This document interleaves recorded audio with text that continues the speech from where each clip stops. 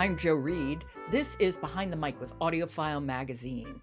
Alan Minskoff is with me. We're talking audiobooks, nonfiction, written by journalists, and I'm having a great time with it. Hey, Alan. And we're going to heat up today.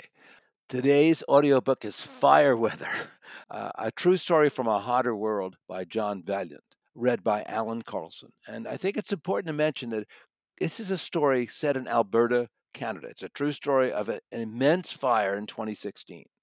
And Alan Carlson has a little bit of a Canadian accent. And of course, it really plays well in an audiobook that is about Canada. And was a major book as well as nominated for a National Book Award.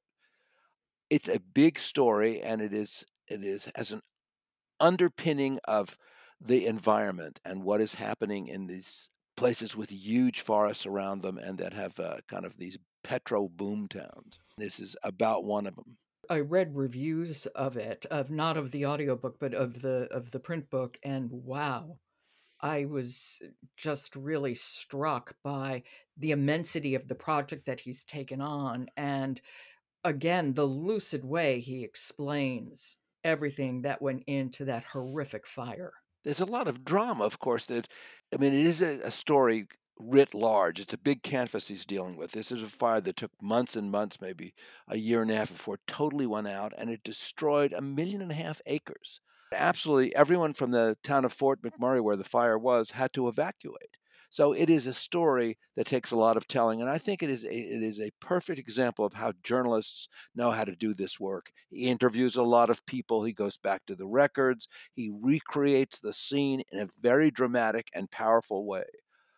It's an ominous story because, the subtitle, A True Story from a Hotter World, this is an immense fire, devastating. And yet, the happy irony is that there's not a lot of human life lost. So that's a piece of the journalism. Because a lot of times we think of these huge conflagrations and all the death. There's very little human life lost. A lot of property damage, an immense amount, a swath of Alberta destroyed, and it is a dramatic, ominous story. Well, it's a cautionary tale, isn't it? I mean, this isn't the outlier. This is something we really can expect. Absolutely, and we've earned it, sadly, because of our addiction to fossil fuels. What struck me in the review that I read, I think it was in the New York Times, oddly enough, or not so oddly enough, that it actually generated its own weather system. The fire was that hot. Yes, that's absolutely right. And you learned a tremendous amount about wildfire in this audiobook. And in some ways, this is the kind of book that works very well as an audiobook because it's very compelling. And Alan Carlson does a good job. He's a little, and I think he's smartly restrained in his reading because there's so many things on such a vast scale. I think being restrained made sense. He does tell a lot of good stories, and he does do very good journalistic work, frankly, predictively and frighteningly.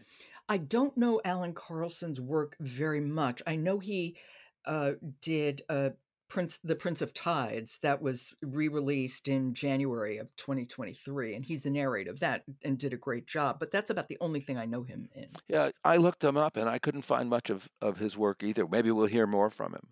But Yeah. like I said, Okay. you're listening to a book about Canada, and occasionally you get those boots and the Canadian lilt, and so that worked for me. Well, why don't we hear a little now? How does this need a setup? This is the ultimate framing of the Canadian forest. That is Fire Weather, a true story from a hotter world by John Vaillant, read by Alan Carlson. Canada contains 10% of the world's forests, vast tracts of which are uninhabited. But vast is an ineffective descriptor when it comes to Canada, its forests, or its fires. One way to grasp the magnitude of this country is to get in a car in Great Falls, Montana, and head up I-15 to Sweetgrass on the Canadian border.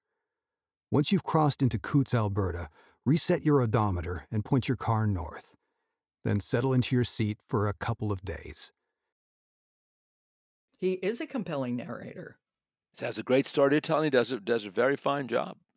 Yeah, and that's also a great description because, especially for me as an Easterner, it is so difficult for me to comprehend that. I mean, think of 10% of the world's forests in Canada. Yeah, I would have thought Russia for Yeah, me sure. too. Yeah. Ooh. See, even just talking about the book, you learned something. I learned something. Absolutely. And like you said, and this is the thing to end on, the scale, scope, and immensity of the wildfire you will never think of in the same way after you listen to this. Okay, that is Fire Weather, a true story from a hotter world by John Vaillant, read by Alan Carlson. Thank you so much, Alan. I will talk to you tomorrow. And I look forward to thank you. Behind the Mic is sponsored by the new audiobook, The Ins and Outs of the In-N-Out Burger, the official story of In-N-Out Burger, told by Lindsay Snyder, the president, owner, and granddaughter of the founders. It's available anywhere you get your audiobooks. I'm Jo Reed. Talk to you tomorrow.